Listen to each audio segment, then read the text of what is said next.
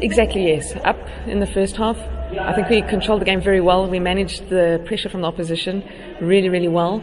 Second half, one or two missed opportunities, and also maybe not necessarily tracking the players as well as in the first half. However, still a very good second half from us.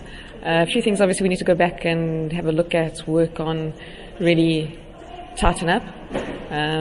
We'll obviously see what happens for the rest of today and take it from there, really. Need to rebuild. Obviously the players' heads went down in that after that second goal, so it's really important that we get them back on the same page with each other, with our game plan, with going forward.